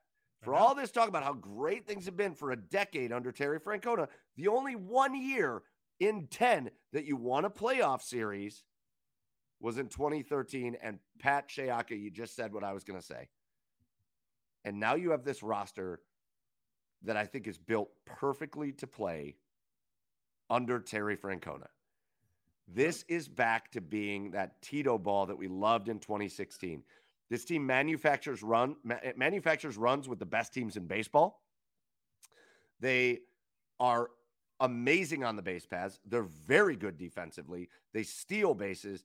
They do what they need to do to manufacture runs to win games, and their pitching staff is phenomenal with Quantrill and McKenzie and Bieber. And if you can have those three guys going in any series, you got a chance. And so I love the Guardians in the series. I think this is the year they get off the schneid. I think you get a playoff win, a playoff series win against the Rays. I got one thing. We'll let Chad talk. That's Oh, okay. is it Chad's turn? Go ahead, Joey. Go ahead, Joey. I hate the best of three. Like I don't like that for a division winner. I feel like we should at least get a best of 5 series. I just think I don't like that. It just doesn't feel like a baseball series to me. It feels kind of, I don't know, like getting cheated out of the playoffs, in my opinion. Like win or lose, it just feels a little, I don't know, too quick. Yeah, it's not going to feel like that if we win. I don't know why I love There's that. no chance we're going to feel like that. Chad, go ahead. Listen, I'm going to go back to what I said last week. This is a Guardians team. I'm not, listen. The pitching is going to be great. I have no qualms about the pitching at all. You've had 16 rookies make their debut this year. Are they going to step up or are they going to turtle? I don't know. I mean, yes, they're that's true. That's a good point. They're going into this postseason playing hot right now. But again, the postseason baseball very different from regular season baseball. So. Are they going to step up or are they going to turtle? What do I think they're going to do? I think they're going to step up, and I think they're going to win this series. But that's just I don't know. That's just the unknown for me. Is how are they going to do with their first taste of postseason baseball? I think they're going to do well, and I think the Guardians are going to win this series. But is it going to surprise me if Tampa sneaks 2 wins in this series? No. But either way you look at it, I think this is going to be valuable, very, very valuable experience for this Guardians team. And I sure hope they do win. But, for now, if you're asking for my prediction, yeah, the Guardians are going to win this series. Absolutely. So Guardians play the Rays Friday. The series starts. Again, it looks like that game will either be at noon or 1 o'clock. And so you can hear Chad and I calling Menor Brunswick at 7 o'clock at night on WEOL. Medina at Brunswick. Yes, for sure. Yeah, I get it. I get all that. What's your guys' of the game? The other thing we didn't talk about in this one, we're also back to that 2016 recipe. Let your good starters get you 6 innings and then give it to the bullpen. And this bullpen, whether it's De Los Santos has been phenomenal. I want the ball in that guy's hands anytime. Anytime I'll take the ball in that guy's hands. De Los Santos or any of the other setup guys. Hentges. Yeah, Hentges or Sandlin or whatever. Give it to those guys. Give it to Karinchak. Give it to Emmanuel Clase. If you have a lead, the Indians are back, or Guardians. The Guardians are back to what they did. If they don't play from behind, if they can take a lead into the 6th inning, they're going to be almost impossible to beat. And that's that. I love that recipe for this team. And so, yeah, give me the Guardians against the Rays. And which means, again, to go back to what we were doing before, whoever wins this series gets this guy. The new AL home run record holder as of tonight. He had his 62nd home run. Again, you're playing in a Barbie dream house of a baseball stadium. Fine. We won't even worry about that. And 2, no, shut up. This is not the real record. Barry Bonds is the record holder. He was hitting off juicing pitchers against other juicing players, and it was the best time ever for baseball. So Mark McGwire and Sammy Sosa and Barry Bonds records, they all stand. So shut up about that. But the winner of the Guardians Rays gets the New York Yankees. Guys, let's say the Guardians beat the Rays. How would you feel about going up against the Yankees in the divisional round? Yeah, I think just a very different team structure. You're looking a lot more at the offensive side of the ball for the Yankees. You're going to that Little League park in New York that, a lot of balls can leave the yard pretty quickly. I think, any pitchers that's relying on contact for outs is going to have a hard time in this series. You're really going to want the Biebers and the McKenzies to really shine and strike out a lot of Yankees during this series. This is a Yankees team that's been really good, but definitely beatable over long periods of stretches. So I think, honestly, they got a good chance at this one. I truly think that it's going to be the Astros or the Braves that knock the Guardians out of this postseason. If there was a team to, it'd be one of those two. Ooh, that would be Past awesome. that, I think they can kind of keep up and handle their own with anybody. Yeah, this is not a team. Now, here's what makes me a little nervous. We talk about momentum going into the playoffs, right? The New York Yankees were tanking for like a month. They were awful. They got hot again. Like, the Yankees team's been hot recently. Yeah. There's a much better Yankees team recently. But again, this is a team that needs to hit the long ball to beat you. As Fumble 13 said in the comments, keep them in the park and they're very beatable. They need the long ball to beat you. So again, get your starting pitchers going the right way and keep them in the ballpark and get it to the bullpen and manufacture some runs. It's a beatable baseball team. I would be real excited. Here's my only reservation. I'll let you jump in, Chad. My only reservation is this year, the Guardians team shriveled against those big NL East, big name teams. Even the Red Sox, they did not play well against the Red Sox. They did not. They looked like they shriveled and died when they played the Yankees both times. That makes me a little nervous because the stage is bigger nowhere else than at Yankee Stadium in the postseason. That makes me a little nervous with a young team. But, I mean, would I just look at this and be like, easy Yankees win? No chance. Chad? Oh, yeah. I don't know. I thought you were going to keep going. Yeah. This is where I think the Rays series win can become important. Because if they're able to pull out a series win against the Rays here, that's going to give these young guys some confidence. And then they're going to know that the stage is no bigger than Yankee Stadium in the postseason. And I think they're going to hear all this noise, and I think it's about the Yankees and the long ball and all this allure about the Yankee Stadium. And I don't know, for some reason, I think if they can pull out that series win against the Rays, this team is going to come in playing really loose. And with that starting pitching in that bullpen, yeah, I think they would have a good chance against the Yankees. I do. I really, really do. So, all right. Yeah, I think this series would go long, but ultimately, I think the Yankees would probably pull it out. But it wouldn't surprise me to see the Guardians move past the Yankees.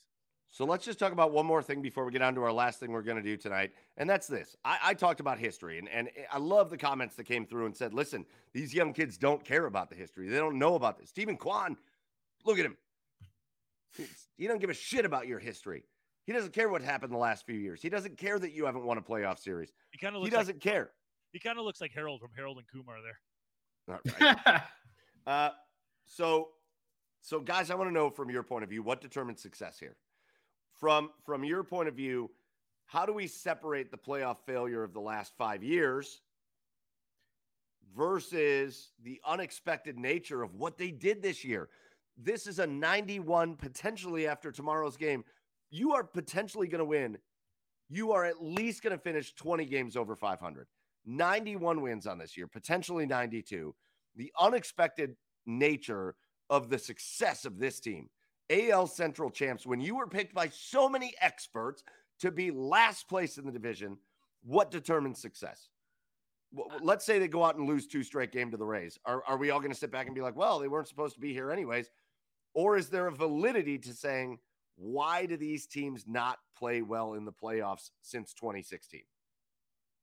I think you're already past success with this team. I mean, this is far and beyond any expectation that we had for it, even us that, really were hoping this team would do well. You literally could not have guessed that this team would have been anywhere near where they are right now. I think, it would be a failure if we went into this series with the Rays and we just completely lost how we played baseball, like completely forgot how, what made this team so special and got away from that. But you're playing with 70% of your team that's never seen a playoff game before. And this is going to be different baseball for a lot of guys. So, if they can come out and if they lose these games, at least playing some type of Guardians brands of baseball, then I think you can hang your hat on that and call it a great season. Yeah, I'm going to go back to 16 rookies making their debut. Yes. Of course, you didn't have the expectations for this team this season. I mean, how could you given who was in their lineup? But yeah, I think you far exceeded a success so far this year. Now, I mean, if this same team is together, 3-4 years down the road, and they're still doing this, like they're losing in the first round of playoff, then I think you can make the argument about being a failure. But as far as this year is concerned, yeah, I think this is definitely a success, regardless of what happens in the Rays series. Yeah, it's just a different team than the last time they're in the playoffs. I mean, I don't know the exact number of players that were on that team versus this team, but it's got to be less than 7, right? Yeah. Oh, yeah. Yeah. Listen, I believe it, and I do think you've got to get a win. You have not won a playoff game since 2017. You got to get a win in this series. You have to win this. I think you get swept out 2 games by the Rays. That it doesn't change what you did this year. It doesn't taint what you did this year. And I think we can all go into next year feeling a lot more excited. Also knowing what the Guardians, and I know we hate to talk about the ownership, but with a new minority owner, remember, are going to look to probably do to bolster what they did to this team this year going into next year. I think there's a lot of reasons to be excited about the future. But I also say this. The thing that has me a little anxious, but in a good sports fan way, you do not know the next time you're going to be in the playoffs. We can all sit here and say, look what these young kids have done, and they're going to be great again next year and the year after that. We don't know that. We don't know that Stephen Kwan's going to come out and hit 200 next year. We don't know that. We know the division is still going to be shitty, so we're going to have a chance. I agree. But I agree a little bit with what you said, Joe. You've got it. They have got to come out and play their brand. They've got to come out. And if they don't win the series against the Rays, it has to be competitive. You got to get a win this year in the playoffs. Something to start building on, because I also feel like it's like that's the minimum. But also, you said it, Joe. This is one of the best. Look at OG Philly's stat here. On July 14th, they were 44-44, 47-26 cents. One of the best teams in baseball the back half of the year. Absolutely one of the best teams in baseball, and especially down the stretch. When they needed to be one of the best teams in baseball, they were. There's nothing holding this team back from a deep run. There's nothing holding them back from being the team that surprises everybody and making a deep run. Oh, and also the comment about that one is throw that one up there. That I feel like is one of the most key things of this season is like you have talent on this team and like talent can win games. But the amount of last at bat, come from behind, walk-off wins that this team has had, they are probably one of the only teams in baseball that can go from the 5th inning on with a behind in the score, losing. That's what it's called. Losing from the 5th inning on and not believe that they're going to lose this game until the last out of the 9th inning. Like they are in that 100%. And that's scary for any team because you're not going to see a lot of complete games, if any, in the postseason. So if you can get to that bullpen, if you can get turned over, get to different arms, you're going to find a way to get people on base and score runs. Well, the Guardians have one more regular season game left tomorrow against the Royals. Jose Ramirez just sitting there on 124 RBIs. What a freaking season from that guy. Just is that it? 124 RBIs. Incredible. It is Friday. It is playoff baseball time. Again, it looks like the reports are daytime baseball at Progressive Field, 12 or 1 o'clock against the Rays. But it's the Guardians' chance to show that this season, it's a season of dreams at this point. AL Central champs, and they could go further. We wanted to do something fun. Chad, I want to bring you back. I don't know where Chad went. Maybe he's peeing. Happens. Had to go take a pee. Yeah, it happens on the show, especially when we do it live. But Chad, I'll tell the story for Chad.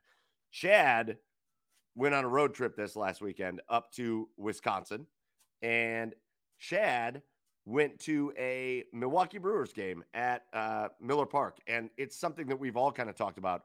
Baseball stadiums, especially, we've all talked about wanting to get to as many of them as we can. Now, I've been to, I think, over 20.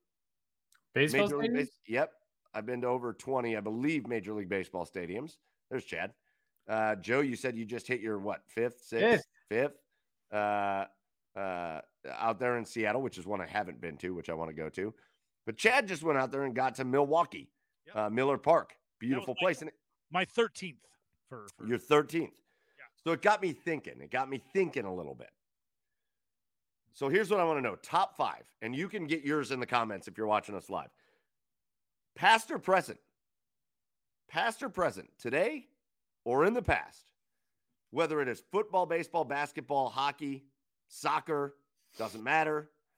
Whether it is a place that's currently going on, whether it's college or the pros, I want to hear your guys' top 5 places on the bucket list.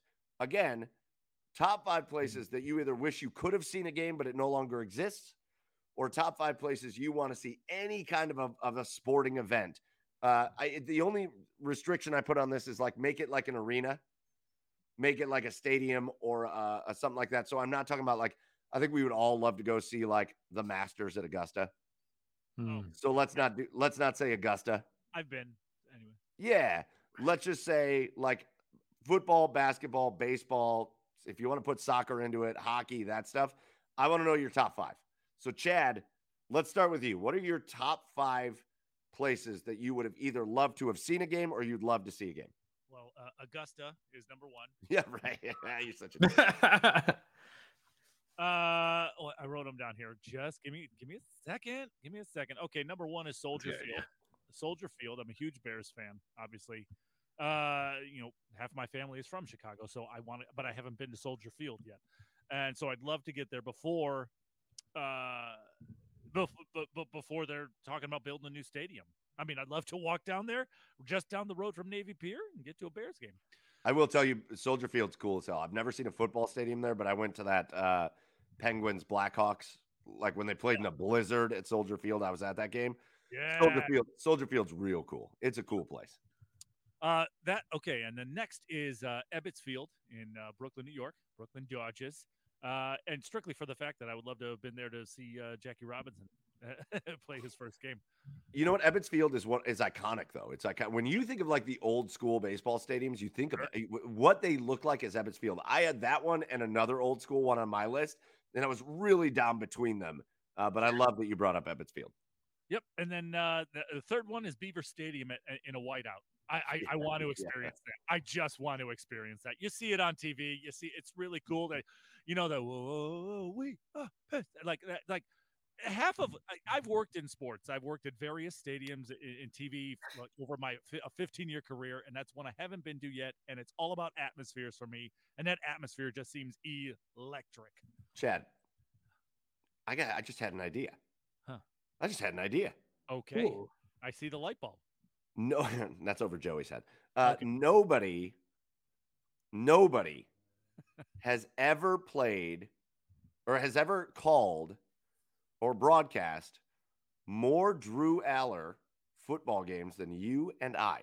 That's true. That is very true. So I wonder if Drew Aller would hook you and I up with a couple tickets to a whiteout at Penn State. That would be once he's the starting quarterback. Awesome. I think that's something. I think that's something we got to investigate because we have called Drew Aller games for years. No, it's okay. I was busy that weekend, so it's Joe, you can drive us. All right, great. I'll be the driver. I'll pick you up at 11. Great idea. All right, Chad, keep going. Okay, number four.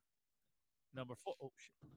Number 4 is no, I'm not a huge fan of Duke basketball, but again, it's all about the atmosphere for me. The Cameron Indoor Fieldhouse. I've been to it, but I've never been inside it by a game or anything. I would just love to see everybody camping out at night, the line to get in there, like, and just the atmosphere again inside that gym just seems electric. I would love to experience that.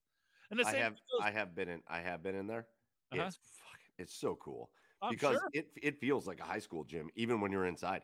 Sure. Like you are surprised when you walk in to think that it's not bigger than it is, but it's not. It is a high school gym all the way. It's I can't even imagine what it'd be like. I've never been there for a game, but I've been there. I've been inside. It's awesome. trust me when I say I tried every single door when I was there just to try to get inside, and I just couldn't. I even waited for like 10 minutes to see if like a student would come by. Yeah. Like, come on, man. And then my fifth one. Hello, fellow kid. Hi, how are you? I'm also a law student here at Duke. And my fifth one is the Buffalo Memorial Auditorium, where the Sabres played up until 1996. My God. And that thing is, it only seated 16,000 people. And there was nothing fancy about it. But like the rink, it was just so intimate and so loud. And just everything about that just screamed like what an atmosphere. Again, the rink wasn't a typical NHL regulation size rink. And it just seemed like every check against the boards, you just reverberated even through your TV. And it's just the stories that I've heard about the Aud, as you know, New York people call it the Aud, the auditorium. The Aud. Sound amazing. So those are my 5. Okay. I do want to put this back up. Fumble 13 said the warehouse at San Diego. That'd be cool to sit at the warehouse at Petco Park.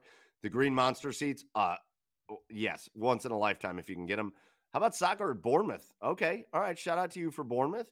U.S. Open tennis at Flushing Meadows. My sister went and watched Serena Williams' last match and said it was the best sporting event of her entire life. And the old Montreal Forum. You'll like that, Chad. The old Montreal Forum in the 70s. You got to like that. Joey, what's your list? Okay. First one, I have never been to a college football game. Augusta. So 2 of mine are college football teams. Ohio State, the shoe. Obviously, I feel like that's just like a no-brainer bucket list one. But that seems like a pretty cool one to start off the list with. Not a whole lot of explanation there. Nope. Yep, that's a good one. After that would be the Big House. Screw the team up north, but man, I bet those games are so those games gotta be so fun up there. Oh, people are gonna hate this, but outside of Wisconsin or maybe Penn State on a whiteout, I think Big Ten stadiums are the most boring college football stadiums to watch games in, and I include the Horseshoe and the Big House on that. Let me tell you something right now, real quick, if I could interject. Yeah, I've been on the sidelines working the game for them. It's not as loud as you would think. It really is not. But I think it's just cool. I like the I don't know, the concept of like having that many people watching a game at the same time. Yeah. I think that's pretty cool. I don't mean to put down size of that. The thought of both of those places is iconic. Yeah. But like for me, the Horseshoe is almost like watching a pro game. Everybody just kind of sits there and watches the game.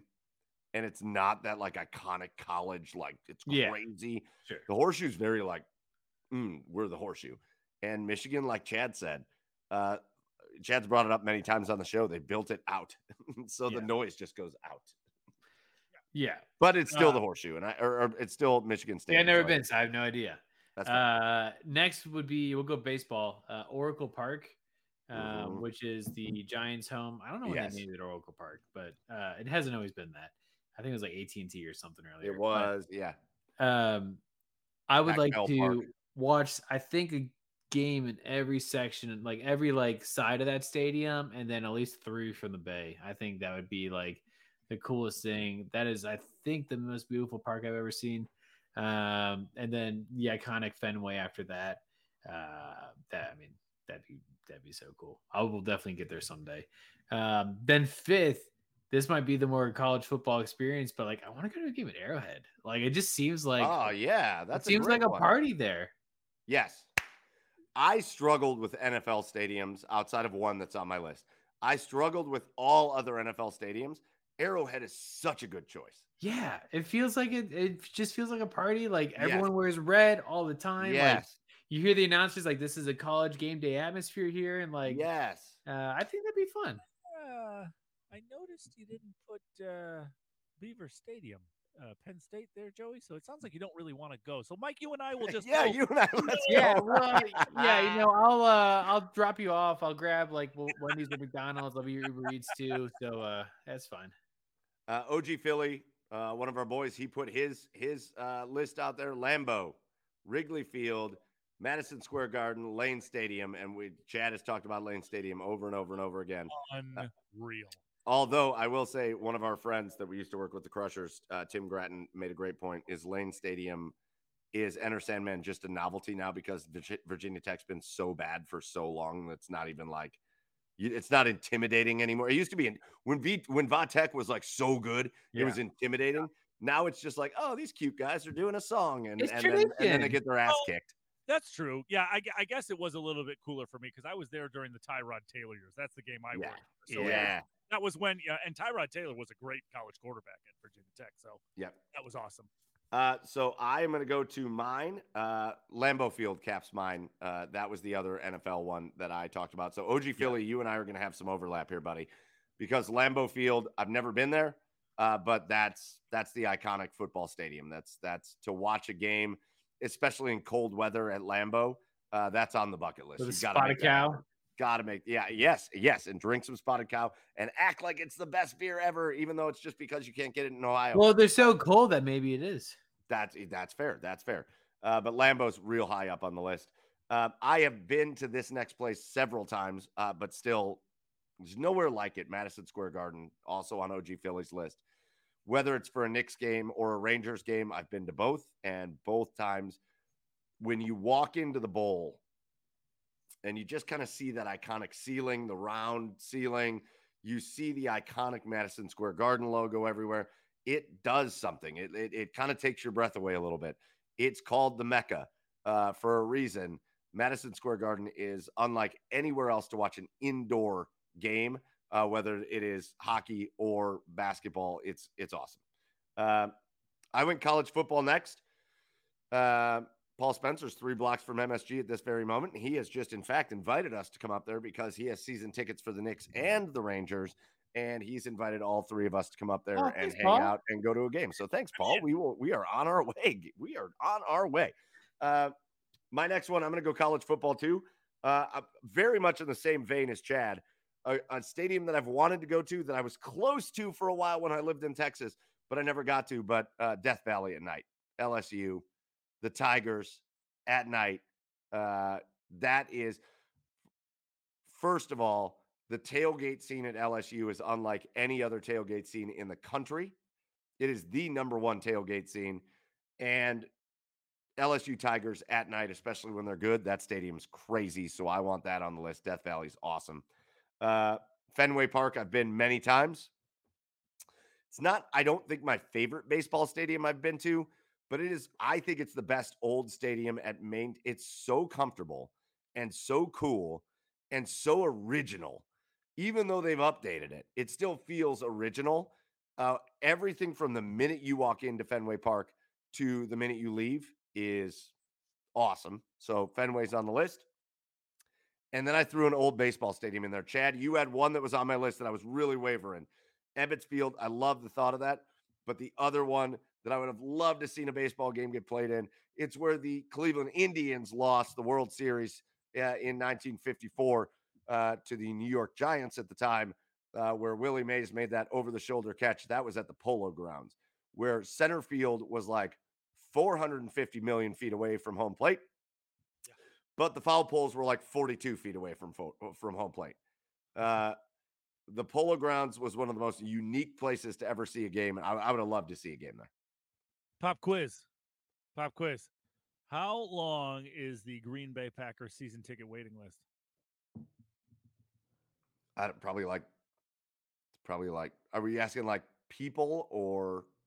Well, why don't you do both? Yeah.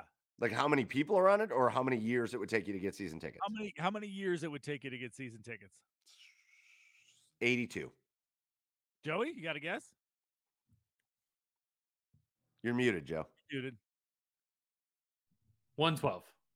Oh, wow, you guys way overshot that, but 52 years. I mean, I feel like 82 is in the ballpark. 52 years. There was a guy, I just read a story about a guy who got put on the list when he was 2. He's 51 now and just got his season tickets. Yes, I love it. Browns Bandito got in the comments. Kinnick Stadium in Iowa, waving at the kids in the hospital. It makes me cry every freaking time. Every freaking time, especially when they show the kids that are like in a bed that they rolled over to the window and their families are all there. I'm just a mess. I'm a mess of tears. So that's a really good one. Browns Bandito, Kinnick Stadium in Iowa. Just don't watch the football. Just don't watch just enjoy the atmosphere, wave to the kids, and then maybe leave without watching the football. Do you guys have any honorable? I've got a couple honorable mentions. Do you have any honorable mentions that we didn't get to that you're like, oh, that's one also that I'd like to go to? You mentioned yours, and then I'll think of it. Okay, so my honorable mentions. This is going to be wacky, but the Coyotes' new arena that they're going to play at for like a minute, where there's only 5,000 people there. I want to go to a game there to watch an NFL or an NHL game. I would love to go see the Blue Jackets play at that arena with only 5,000 other people. That would be one of the most. It's a minor league arena. Oh, it's awful for the NHL. It's awful for the situation. I get that. But imagine being a fan. There's only 5,000 other people there, and you are right on top of everything. Oh, that would be amazing. Amazing. This one's selfish for me. We had a Premier League shout out earlier in the comments from Fumble 13. He went with Bournemouth. I love my Newcastle United Magpies. So to see a game at St. James Park is an iconic location. It's on top of a hill in Newcastle upon Tyne. It's like the tallest structure in the city. And it is, rumor has it that you can be miles and miles and miles away on a game day and hear the crowd at St. James Park. So I will take that and a Newcastle beer. The old LA Forum, I think it was kind of a dump, but it also felt like they were playing basketball in like a hotel conference room. And again, it just felt like everything was right on top of the basketball action. So Showtime Lakers at the LA Forum, I would love to see a game there. And my last honorable mention, in my opinion, Joe, you brought up one of the best ballparks in baseball, Oracle Park. In my opinion, the best ballpark in baseball, if you're not going to go with nostalgia, is PNC Park in Pittsburgh. It is far and away the best ballpark in baseball. Amazing. It's amazing from the outside to the concourse, to your seats, to the views. Yeah. That is a perfect 10 out of 10 ballpark. It's an immaculate ballpark. It is a better ballpark than Fenway. It is a better ballpark than Wrigley. It just doesn't have the history of those places. But it is a 10 out of 10. If you live in Northeast Ohio or Ohio in general, and you haven't made your way to a Pirates game, first of all, the tickets are like $1 and nobody goes to them. So go down and go to PNC Park. It is the gem of gems in Major League Baseball. Any other honorable mentions? Lambeau's a good one. I've been to MSG. Kind of an out of the box one. I would love to go to Eden Park in New Zealand and watch the All Blacks play rugby. Oh, I love that. Just to go see them do the haka before, and I played rugby as an intramural sport in college. I would love to go there to go see the All Blacks play. Imagine that head. He never lost a scrum ever. Crazy. Cleared that shit out. Crazy. I was the 8-man, so I had to put my head between two dudes' legs, and they were like, "Why are we standing out wide?" My legs don't spread that far. Any other honorable mentions before we get to our last segment of the night? Joe, anything else that you missed? No. Okay. All right. So our last segment of the night, 3 cheers of the week. We always love to finish on a positive note. And so, again, if you're with us in the comments and you got something special that happened to you this week or anything cool that happened or something you want to shout out, put it in the comments. But, guys, let's throw it around. It's time for our 3 cheers of the week. And I'm going to lead us off. Wow. Because the advertisements came out and I couldn't be more excited. And, Joe, I shared this with you. I shared this with you, Chad. I can't be more excited for this. You know I'm a seasonal guy, right? I like my seasonal beers. We're drinking pumpkin beers. I just like the seasons in general. I love that. So when Great Lakes Brewery came out and said on October 21st, in a mere short couple of weeks, they are releasing the bourbon barrel aged Christmas ales. It's that time of the year, boys. It's that time of the year. It's going to be in a can. They're going to distribute it around town to all of their distribution area. Huge. You better believe that the minute I can get my hands on one of those that week, my garage beer of the week, Christmas ale bourbon barrel. Cannot wait for it. So shout out. Super excited for that. That's my cheer of the week. That put me in a good mood for the remainder. I don't give a shit what happens the rest of this week. I'm in a good mood. Chad, why don't we go over to you? What's your cheer of the week? God damn it. You know what? I'm going to cheers Milwaukee. Okay. Oh, I'm going yes. to cheers Milwaukee, and I'm going to cheers also Camp Randall Stadium, because we also talked about Camp Randall. I was able to go watch the Badgers get the shit kicked out of them by Illinois. Wait, I didn't know you didn't send any pictures of that, did you? I didn't send any pictures of that. You're a because real dickhead. I forgot my goddamn phone at the when I went. My buddy has pictures. He's still got to send them to me. But How was it? Because when we had Paul Keels on, he said that was his number one stadium outside of Ohio State. It was awesome. Honestly, it was. It was awesome. And then Jump Around was really cool. You definitely felt the stadium shake, but I feel like the atmosphere was lost a little bit because they got their ass kicked so bad. That's fair. So no, you had that, dude. That looked like a great trip. The PBR factory. Dude, how do you go wrong with that? The history was awesome. You couldn't do the Miller Lite because they closed the tours because of COVID, pussies. No, the PBR factory. I tell you what, one of the coolest things about Milwaukee is like the distinct like neighborhoods that they're in, like where the Bucks play is its own little neighborhood. They call it the Deer District, where PBR and Miller Lite breweries are. It's the Brewery District.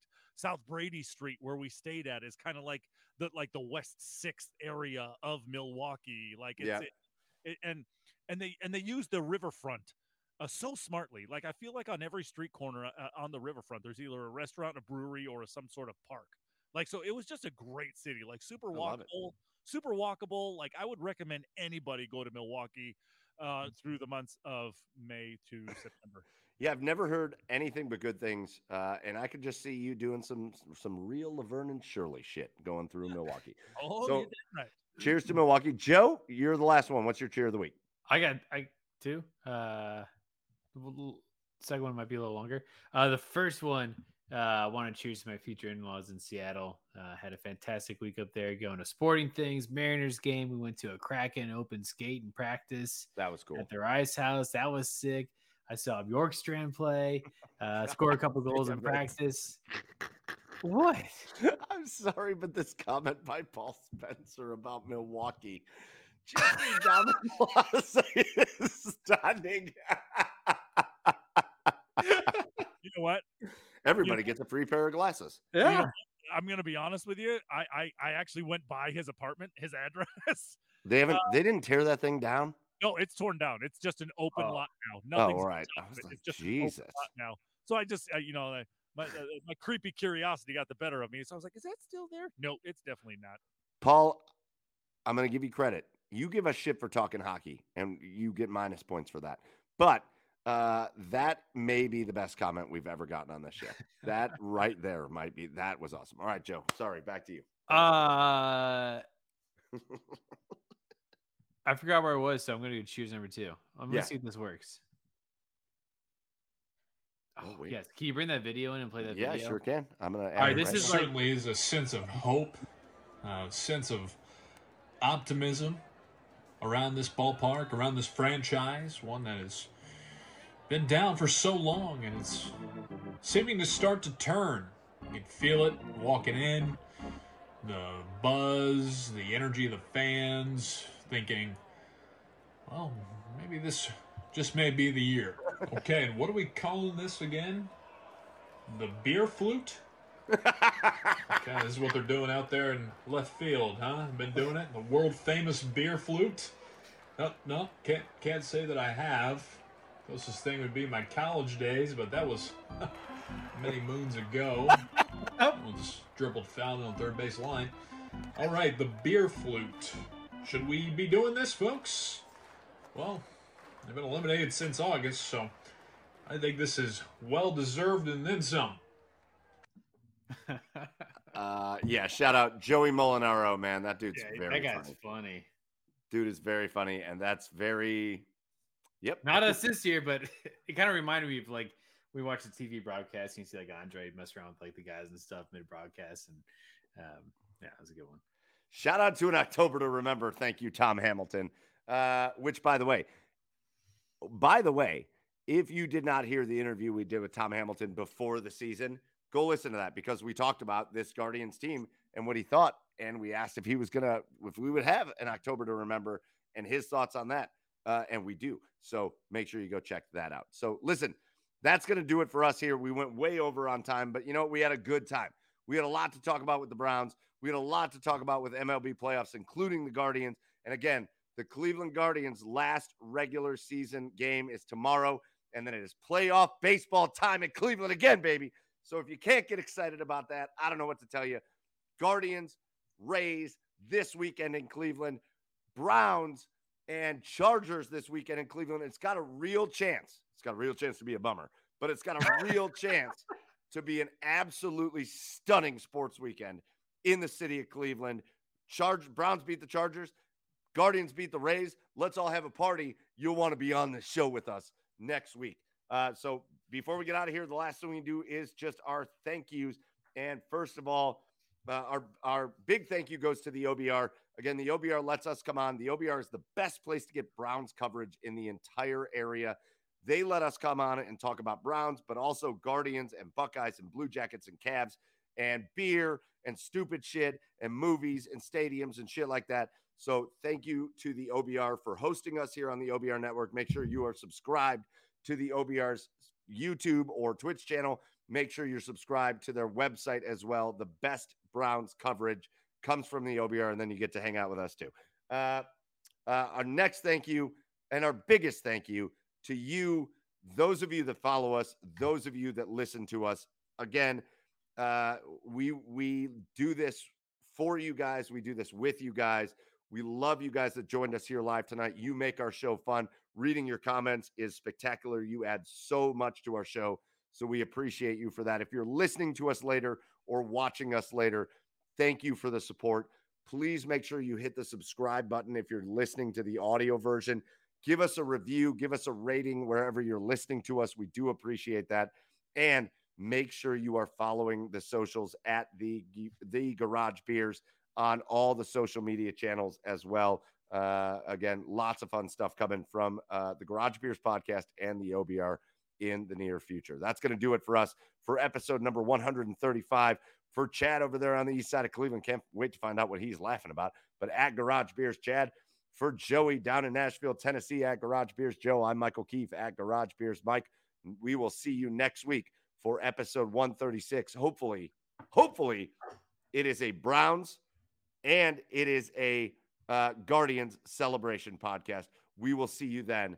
Until then, have a great week, have a great weekend, and cheers, everybody.